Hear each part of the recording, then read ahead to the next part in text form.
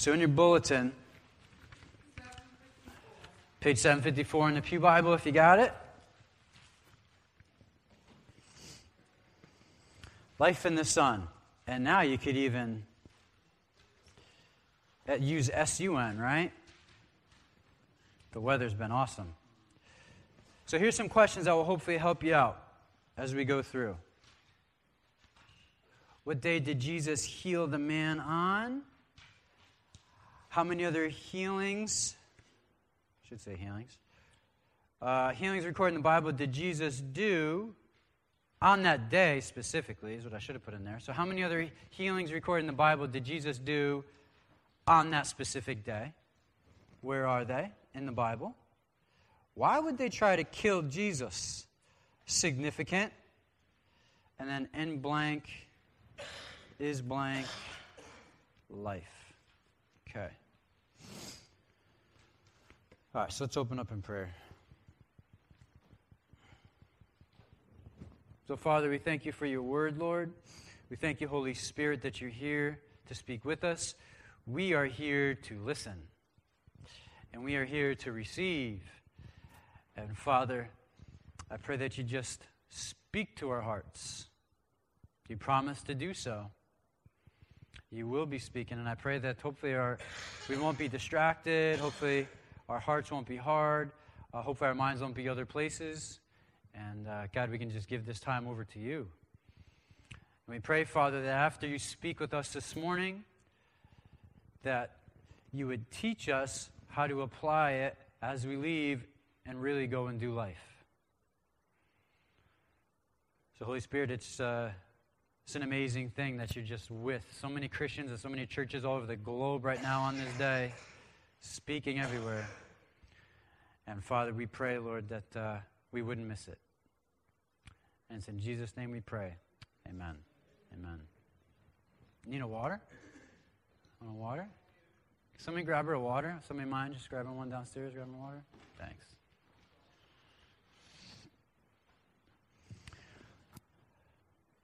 Okay, so John chapter 5. Now, last week, let's talk about, last week a little bit. So last week, we talked about the man that was an invalid that was 38 years. Had like an infirmity, he couldn't move, he couldn't, life was just pretty much ruined, for 38 years, was disabled. Couldn't move, couldn't do anything. Quality of life, was not very good. And he ran into Jesus, and they had a conversation. Jesus heals him there on the spot. He says, pick up your mat and walk. And so the man gets up after 38 years. Can you imagine that? Wow. Picks up his mat. Then he walks. And you would think that everybody would see him and they'd be like, wow, that is just incredible. Look at that. What's going on? And you'd think that the church people would be like, this is awesome. We're going to have him speak at the synagogue, coming up. Like, this is amazing. You should give this testimony, and share this stuff. And the first thing that they talk about and bring up, hey, you're carrying your mat on the Sabbath. You're not allowed to do any work. You should be resting. So, completely look past the amazing transformation that has taken place in this man's life and going to immediately what they think is not right.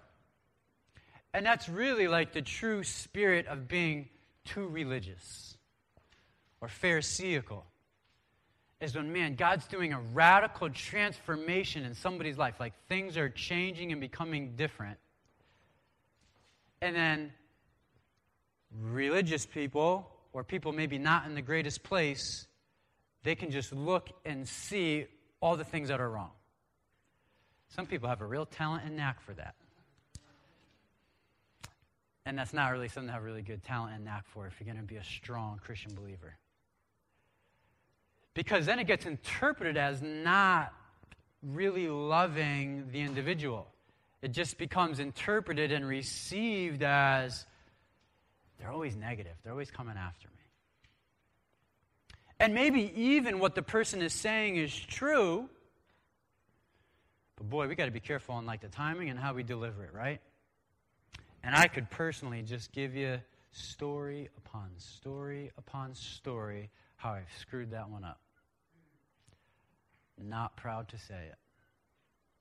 It's a weird thing. It's a fleshly thing. It's ugly and not right, you know? And, man, we're called to stand up for truth and speak truth and, not waver in that. That's true. But we're also called to be filled with such love and grace for the value for the individual that we are able to deliver it the best way possible. And with that being said, the reaction does not always determine how well we delivered it. In other words, like just because they got really mad and upset doesn't mean, hey, maybe, man, we were just right on the money. We got it. It was good the way that came out and the way that happened.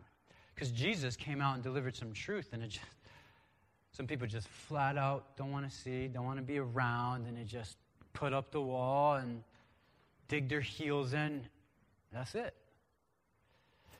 And hopefully we don't just keep like pushing and pressing and pushing and pressing and no good. Right? They're not called to do that, you know? So, man, as Christians, hopefully we can be really good at seeing the value in the person, number one. Number two, recognizing the work that God is doing in and around their lives. And then number three, getting in agreement and in harmony with what he's doing.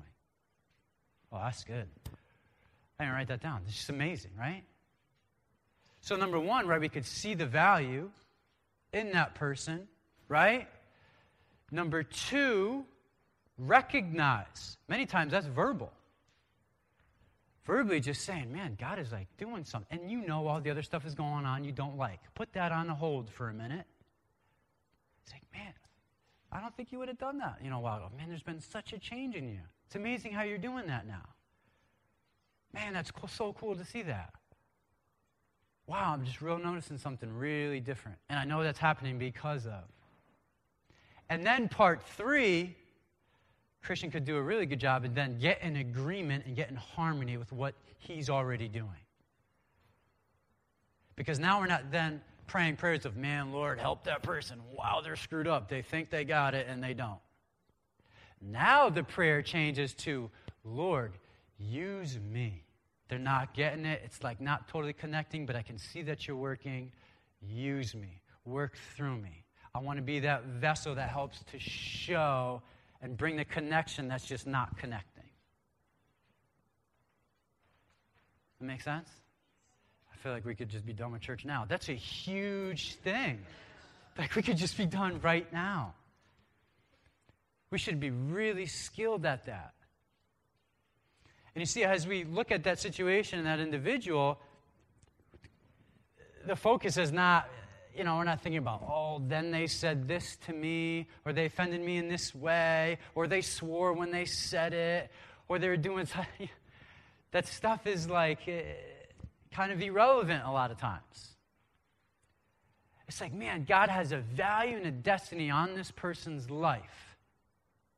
And I have been called as a Christian, we have been called as Christians to recognize that value, call that out, help them to see it so then they can go walk in it. Wow, that's so much bigger than showing up to church on Sunday. Whew. That just puts church in this right place. Just a time to get together, stir one another on in good works, worship him, get some perspective, and then go out. This stuff is real. This is the stuff that changes lives, stuff that changes people. Because now you're not just trying to get them to pray a prayer or just get them to memorize a Bible verse. Man, you called out that there's value, and you even see the value that they don't even see. So if you can get past like the weird looks and the way they dress and how they're talking, man, let's get to the heart of it. Let's get to where it's really at. Man, thank you, Lord, for just speaking through that, right? It's a big deal. And it's even more difficult, right, when you're in a marriage. It's even more difficult then. Because in a marriage, we've said vows, made ourselves vulnerable. So now there's a history. And so the temptation is, well, you said you never said that, and now you're doing it, and da-da-da-da. And man, start going tit for tat on stuff and keeping like a long memory and list of the things that they should have done, that they said they would do, but really didn't. Becomes tough stuff, right? We are called to just deny ourselves. It's very difficult to have a whole lot of rights and want to really prove you're right and make your case and make sure they know it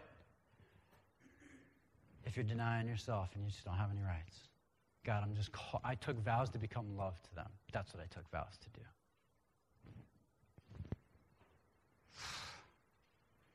That's what we're called to be. So we're called to be. I don't even know how we got there, but that's where the Lord brought us. It's just, probably most of that is just for me. I don't know. He's just wrecking me this week. He's just wrecking, yes. My flesh is just getting in the way just like too much this week. Just silly things that we've just been brought up in and just the way that we respond and it's not good. I was so looking forward to just coming to church. Like, oh, Lord, thank you. We can just be with your people and in your environment and praise your name because I know that is just not what you died for. You're calling me out of that, and your spirit that lives in me wants to see the Jared that has been created, that you died for. That's the one you're calling out, and just falling into old stuff that's just silly. It's wasting time. And I'm selling short. And a big part of that is just being honest about it, right? We got to be honest about that stuff. Yeah, this week I just sold short a lot. I reacted instead of really just responding. I got bitter when I just shouldn't have been sitting on it. I was really hesitant to forgive when I just should have forgave. I chose not to see the good works that he's doing and focused on the other difficulties. Got to be honest about that stuff. That's really important. It's the Christian life. And then God can work with that stuff. I know. You're right, you did. But I love you. I'm breaking strongholds. I'm forming your life together. Hopefully you're going to want the same things I want. I'm right here with you. Oh, it's a good dad. It's an amazing dad.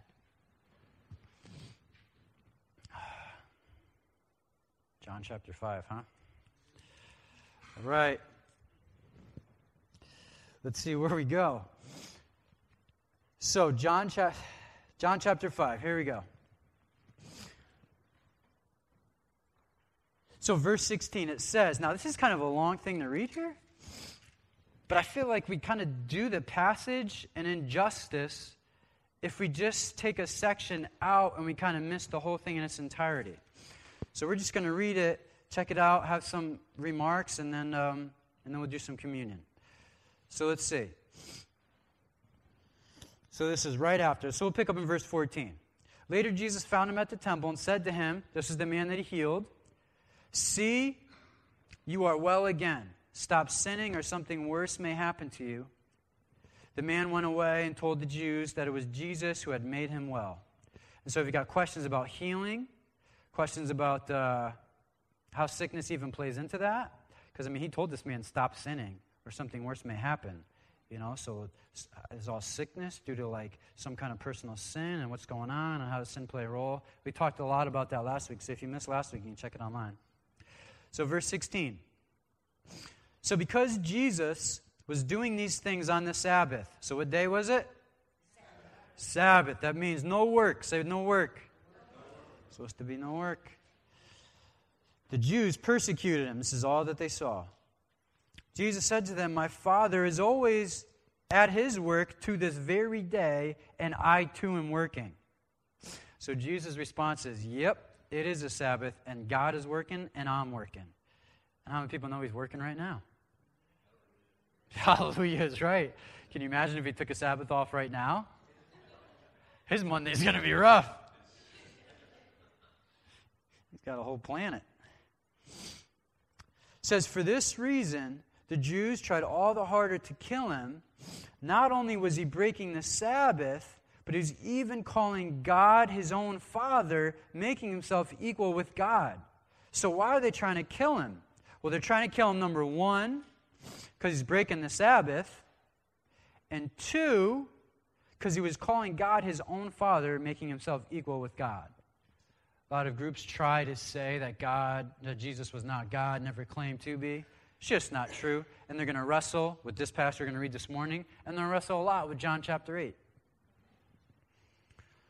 So, Jesus is now in a position where he's got to deal with breaking the Sabbath, and he's going to have to answer to calling God his Father and making himself equal with God.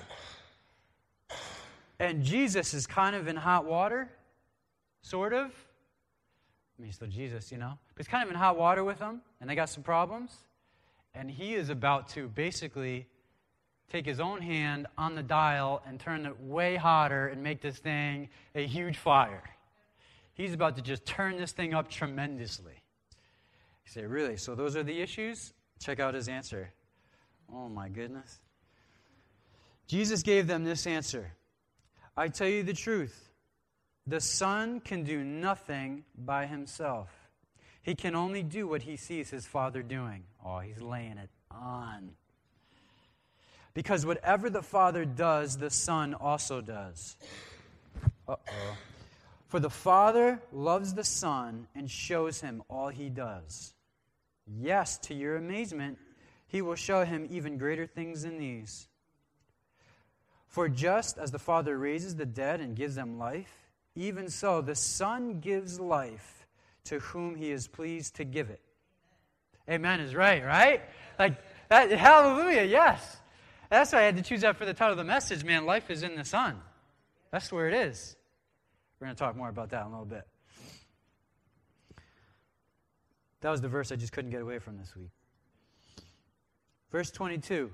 Moreover, the Father judges no one, but has entrusted all judgment to the Son. Whoa. The judge is the Son. That all may honor the Son just as they honor the Father. He who does not honor the Son does not honor the Father who sent him. So Jesus is like, yep, he is my dad. We are one. We confront everything, and I always do what he asks. Their eyes must have been like, oh my gosh. You know, just, wow, blowing them away. And then he's saying he's going to be the judge. So they think like, you know, they're going to judge him, put him on trial, deal with him for his saying the wrong things and violating the old command. He's like, no, I am the judge. You're actually going to stand before me. Oof. Verse 24. I tell you the truth. Whoever hears my word and believes him who sent me has eternal life and will not be condemned. He has crossed over from death to life. That's another big amen. We're not going to taste it.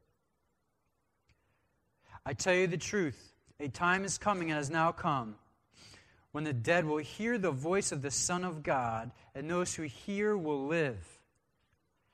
For as the Father has life in himself, so he has granted the Son to have life in himself, and he has given him authority to judge, again with the judge, because he is the Son of Man. So life is found in the Father, it's also found in me, the Son. And I have the ability to judge because all life is found in me to begin with. Like, wow. Do not be amazed at this, for a time is coming when all who are in their graves will hear his voice and come out. Those who have done good will rise up to live, and those done evil will rise to be condemned. There's going to be a judgment. By myself, I can do nothing. I judge only as I hear, and my judgment is just. For I seek not to please myself, but him who sent me. So he's going to be judging at the end. Then he goes even further. He says, if I testify about myself, my testimony is not valid. So if I was just talking about myself and saying who I was, it doesn't maybe carry a lot of weight. He said, there's another who testifies in my favor. He said, and I know that his testimony about me is valid. You have sent to John, and he has testified to the truth, John the Baptist. Not that I accept human testimony, but I mention it that you may be saved. John was a lamp that burned and gave light, and you chose for a time to enjoy his light. It's like, listen, John the Baptist, that whole thing, when he was baptizing people by the river, that was just set up for me. So he's trying to connect the dots for these guys. And they've been brought up knowing that a Messiah is coming. And a little bit of homework this week, if you want to read Deuteronomy 18, knowing that the prophet, very significant, Deuteronomy 18, if you want to read it this week, the prophet would be coming saying, hey, listen, he's here. I am that prophet that was talked about. Because they believe that prophet is the Messiah. Saying John the Baptist, he was just preparing the way. Verse 36, I have a testimony even bigger, weightier than that of John. Well, really, who is it? For the very work that the Father has given me to finish, and which I am doing, testifies that the Father has sent me. So he's like, yeah, my testimony, John the Baptist, yep, you know about him, you saw what he did, he's kind of testifying to me. And someone who's really going to testify, and this word testify is just like, give me your letter of recommendation. Who recommends you? Who says that you can handle this and do this? And he's going through the list, and now he gives him the heavy hitter, God Almighty, Yahweh. Yahweh has got me a letter of recommendation. And the Father who sent me has himself testified concerning me. You have never heard his voice nor seen his form, nor does his word dwell in you, for you do not believe the one he sent. So it's like, you guys are missing it. You think you know God really well. You think you do. But you don't at all, because I'm here right before you. I embody everything that's been taught about and written about, and you guys are just writing me off. In fact, you're planning to kill me. You're totally missing it. I mean, that's like a real danger. That's sobering for me and hopefully for a lot of us, because these guys really thought they had genuine faith that mattered to God, that was important to God. It's really possible, and I've done it myself, to carry a faith that we think is at a particular place when it's really not. And we could even get other people around us to say, oh yeah, you're at such and such place and you're doing really great. And that could not be the case. Could not be the case at all. It's sobering. Here's why they thought that. They thought that because verse 39, you diligently study the Scriptures because you think that by them you possess eternal life. These guys knew the Word inside and out. And that's how they thought they knew God. Oh. So does that imply that you could know your Bible really well inside and out and not have a clue as to the heart of God? Resounding yes. A sobering yes. It's got to really just cause us to step back for a moment. Like, ooh. Okay, but I memorized Psalm such and such, and I memorized this, and I memorized that. It's cool. It's a good starting point. It's important. In the Word, it says it. I've hidden your Word in my heart, so I might not sin against you. Like, those things should be there. We got to know His heart. We have to be with Him and understand who He is. So many times, to boil down a devotion time, to just making sure we read our passage and get whatever prayer thing we got to get in and then be out. The point of a devotion time is to get with the heart of God and what's He saying. Lord, what do you want to say to my heart right now? I'm here to meet with you. I know you're going to speak through your word. But I know that I could convince myself that I read a couple of verses and we met together. God, I want to meet with you. It's quiet time's happening right there. That's what they should look like. Those are the types of things that should be happening in our lives, regular basis. Man, because we could be easily deceived. And it's not difficult to get other people, we'll call them friends, around us, even Christian friends, with good intentions, thinking we're someplace that we're really not. It's important. Because this is where these guys messed up. Nobody knew it better than them. Verse 40, yet you refuse to come to me to have life.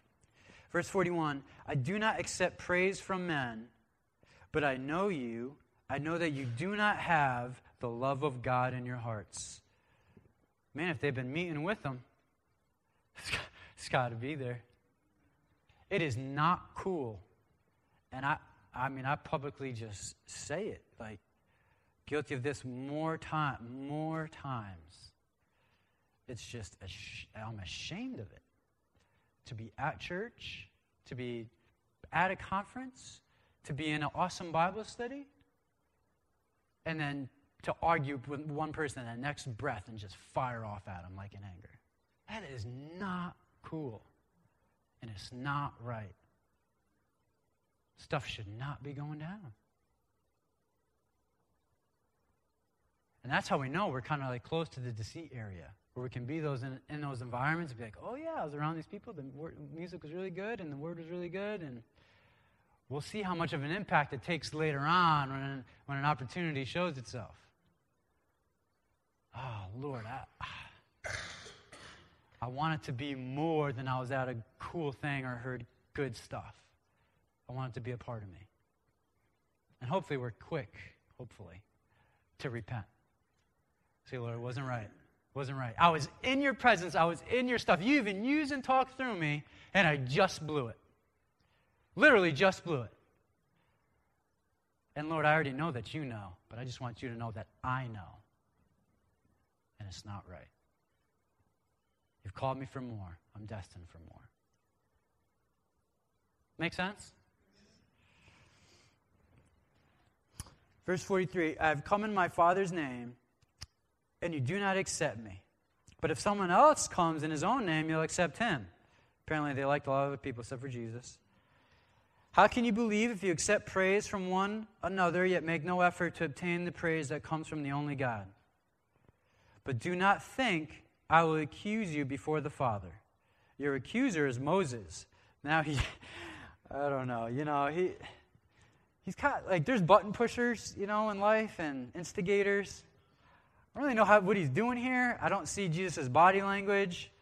But man, he is like digging it in right now, and I don't know. He's giving it to him.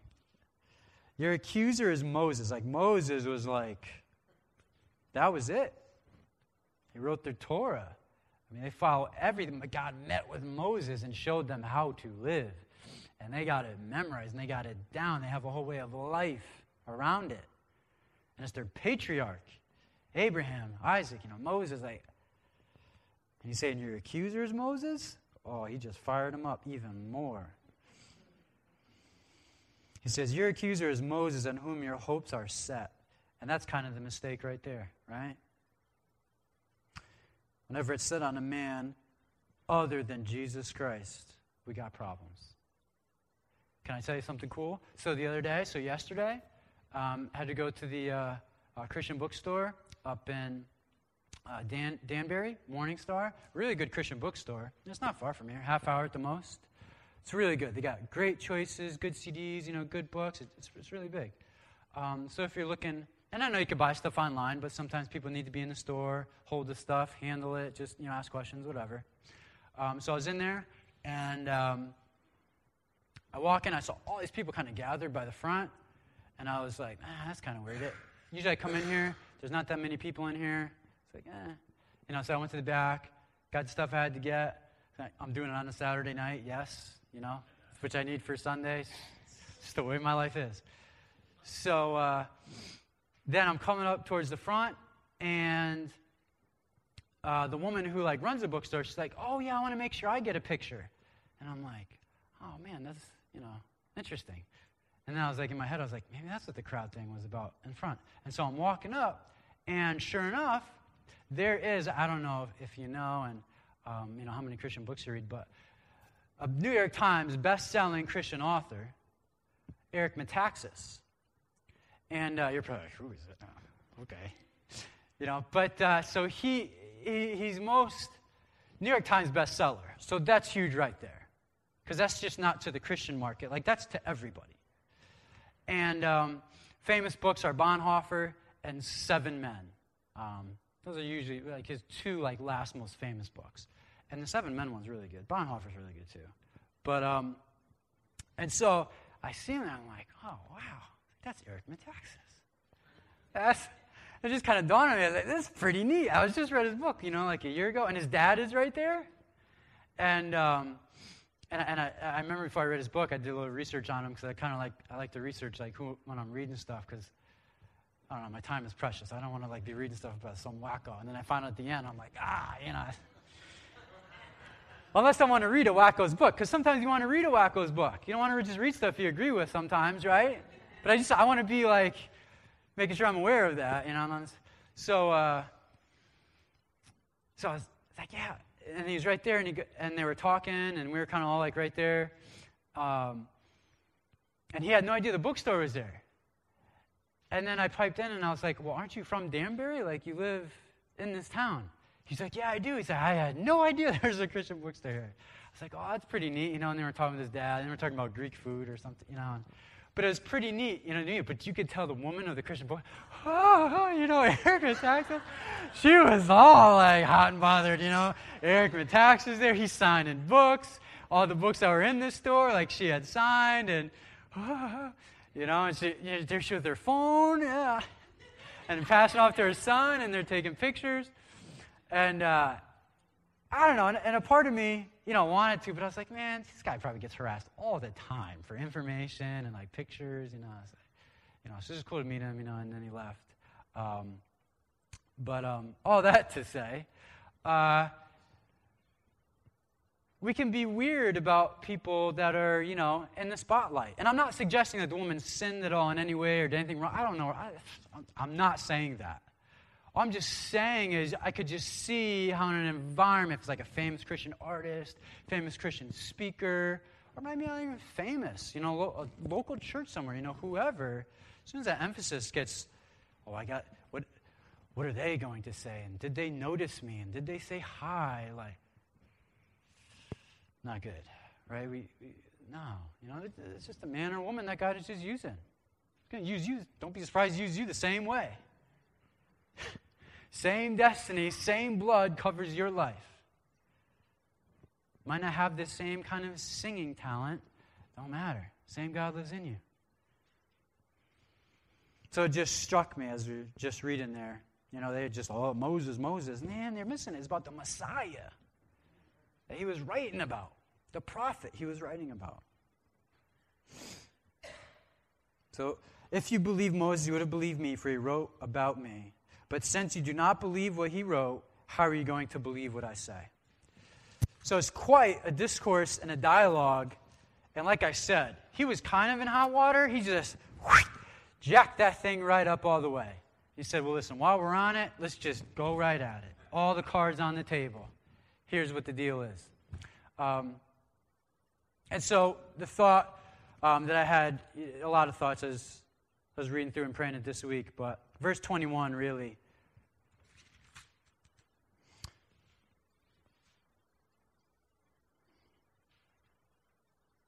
For just as the Father raises dead and gives life to them, even so the Son gives life to whom he is pleased to give it. He gives life. This is what he does. That's your fill in the blank. In Jesus is found life. In Jesus is found life. That's what it is. He is known for bringing life, for bringing freedom, for changing environments, for changing people, for impacting people, for bringing life. That's what he's known for. We are called to do much of the same. We're called, we're expected to do much of the same. Unfortunately, many Christians, lots of Christians, some whatever, some are known for, just being really salty and bitter and kind of ho-hum and I hope I make it today. It's another struggle I have to face. Hopefully God will be with me. Oh, he is good. Like no joy in their life at all. I thought the joy of the Lord is my strength. Kind of should be there. And I totally understand that, some situations, man, just come up and some news just hits and it's like, whoa, you got to process that. I'm like, yes. But to be like that for like 15, 20 years, not a good thing. Not what we're really called to be. He brings life. Hopefully we are known, man, for bringing life into a situation. I got a coworker, man, he just spoke life into me last night. I was just like praying and getting stuff ready before the message. And, just a coworker at work, he's a deacon in the Catholic Church, really good guy. Man, just sent me an awesome text. Hey, brother, I'm praying for you on Sunday. I know you're going to bring the word, and God's going to speak through you. God bless you. Boom! Like, that just brought life to me. Like, wow, that is awesome. Right?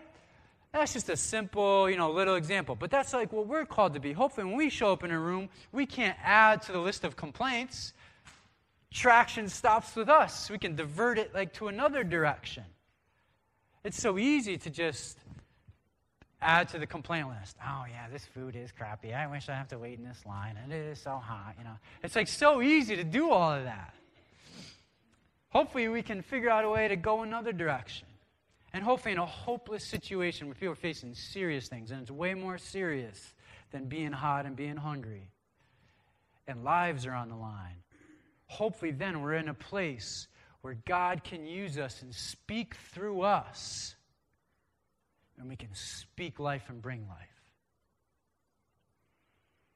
Man, don't you want to be used in that way? We're going to be used in that way.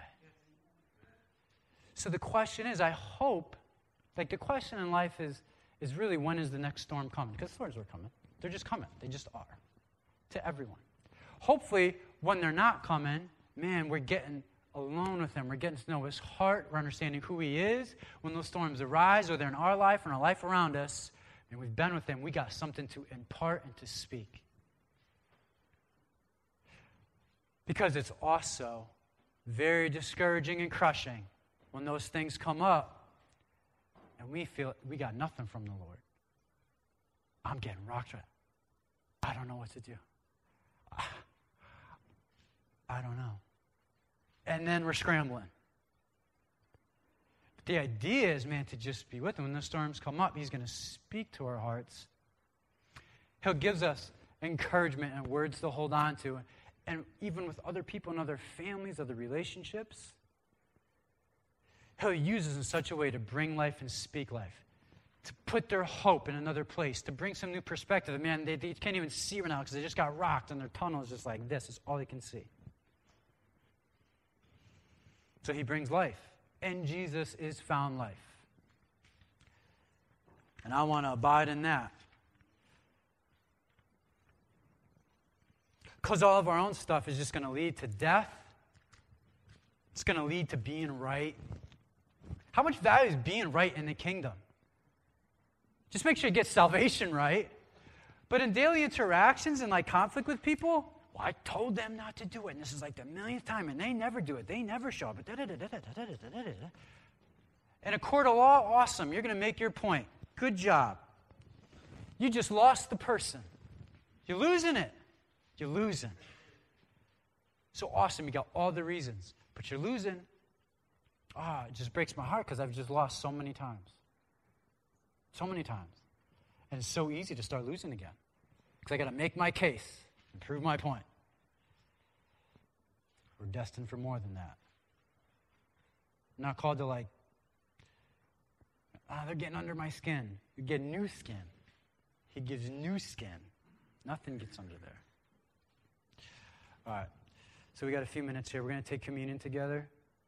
Austin, if we could just do that last song, just soft, Elements are up here. Again, I know I say it. If you don't have a relationship with Christ, really doesn't make any sense to take communion. It's all based in Jesus, what he has done for us. We believe it, we receive it, we rest in it, and we walk in faith in it. And so it's all about Jesus. And so if you're in a position where you're like, yeah, I don't know if I've given my entire life and heart to him, where I'm okay with him having my life and my heart, then you wouldn't take communion. So you wouldn't. In fact, the Bible encourages you not to. But if you are in a place where Jesus is your Savior, he is your rock, he is your Prince of Peace,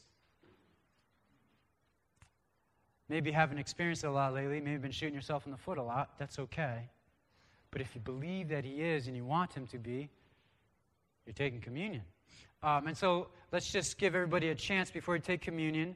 If you could just bow your heads and close your eyes.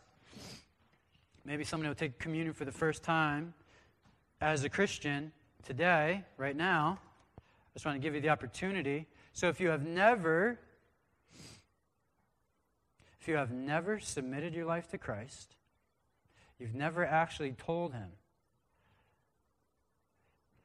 Jesus, I make you Lord of my life. You are the creator. You are the judge. I'm going to stand before you. I'm going to have a debt I can't pay. I want to receive what you've done for my life. If you've never done that, you could do that now. So everybody's heads are bowed, eyes are closed. If you've never done that, just raise your hand. We'll do it now, and then you'll take communion for the first time. So if nobody's done that, you could just raise your hand. All right? And I won't belabor it and make it weird. All right. So, Lord, we just give you this time, Lord, of communion. Jesus, we thank you for what you've paid for us. In you is found life. And, Father, we confess if we made a lot of steps towards death and a lot of steps towards things that are not fruitful in the wrong ways. Jesus, we'll never really know the type of cost and love that you had when you hung on that cross and you came out of heaven, when you suffered what you suffered here for our sake, so you could see us come into the true glory of who we were created to be in the first place. We just thank you, Jesus. We pray that we would embody that type of sacrifice and love.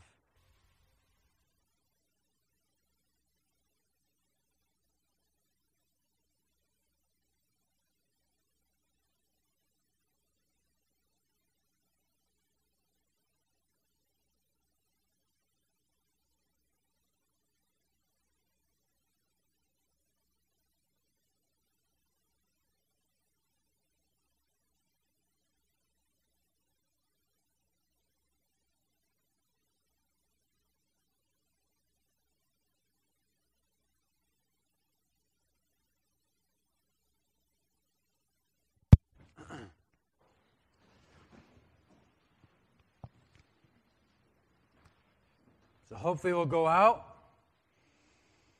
We're going to make it really enjoyable for those who are going to be on the receiving end of coming in contact with us this week, because we're going to bring life. Hey. They are. And God's doing like a really good work, in our little church family and, growing people together and stuff's really important, because when we're really interested in seeking out and chasing after the heart of God, it's good to be in a community that's doing that. It's real tough to do that on your own. In fact, it's really dangerous. So it's good. So, Lord, we pray, we just thank you, first of all, that you're going to be patient with us, that you are patient with us, that you understand us. We thank you that your grace empowers us to live what you're calling us to live. It's amazing to us that you use us to spread and be evidence of your good news and hope. But that's the way you chose to do it. And Father, I pray that you would increase our faith, Lord, when things are difficult, when we want to respond in the flesh, because it's so easy and so natural. Father, I pray that we'd be able to rise above that. And Father, I pray that you just teach to each one of our hearts what it means to speak life, to bring life to people and to situations. And I pray, Lord, that we'd be able to at least guilty of that at least once this week. So, Father, we thank you for our time. We thank you for your love for us. Pray that we would become it. And it's in Jesus' name we pray. Amen. Amen.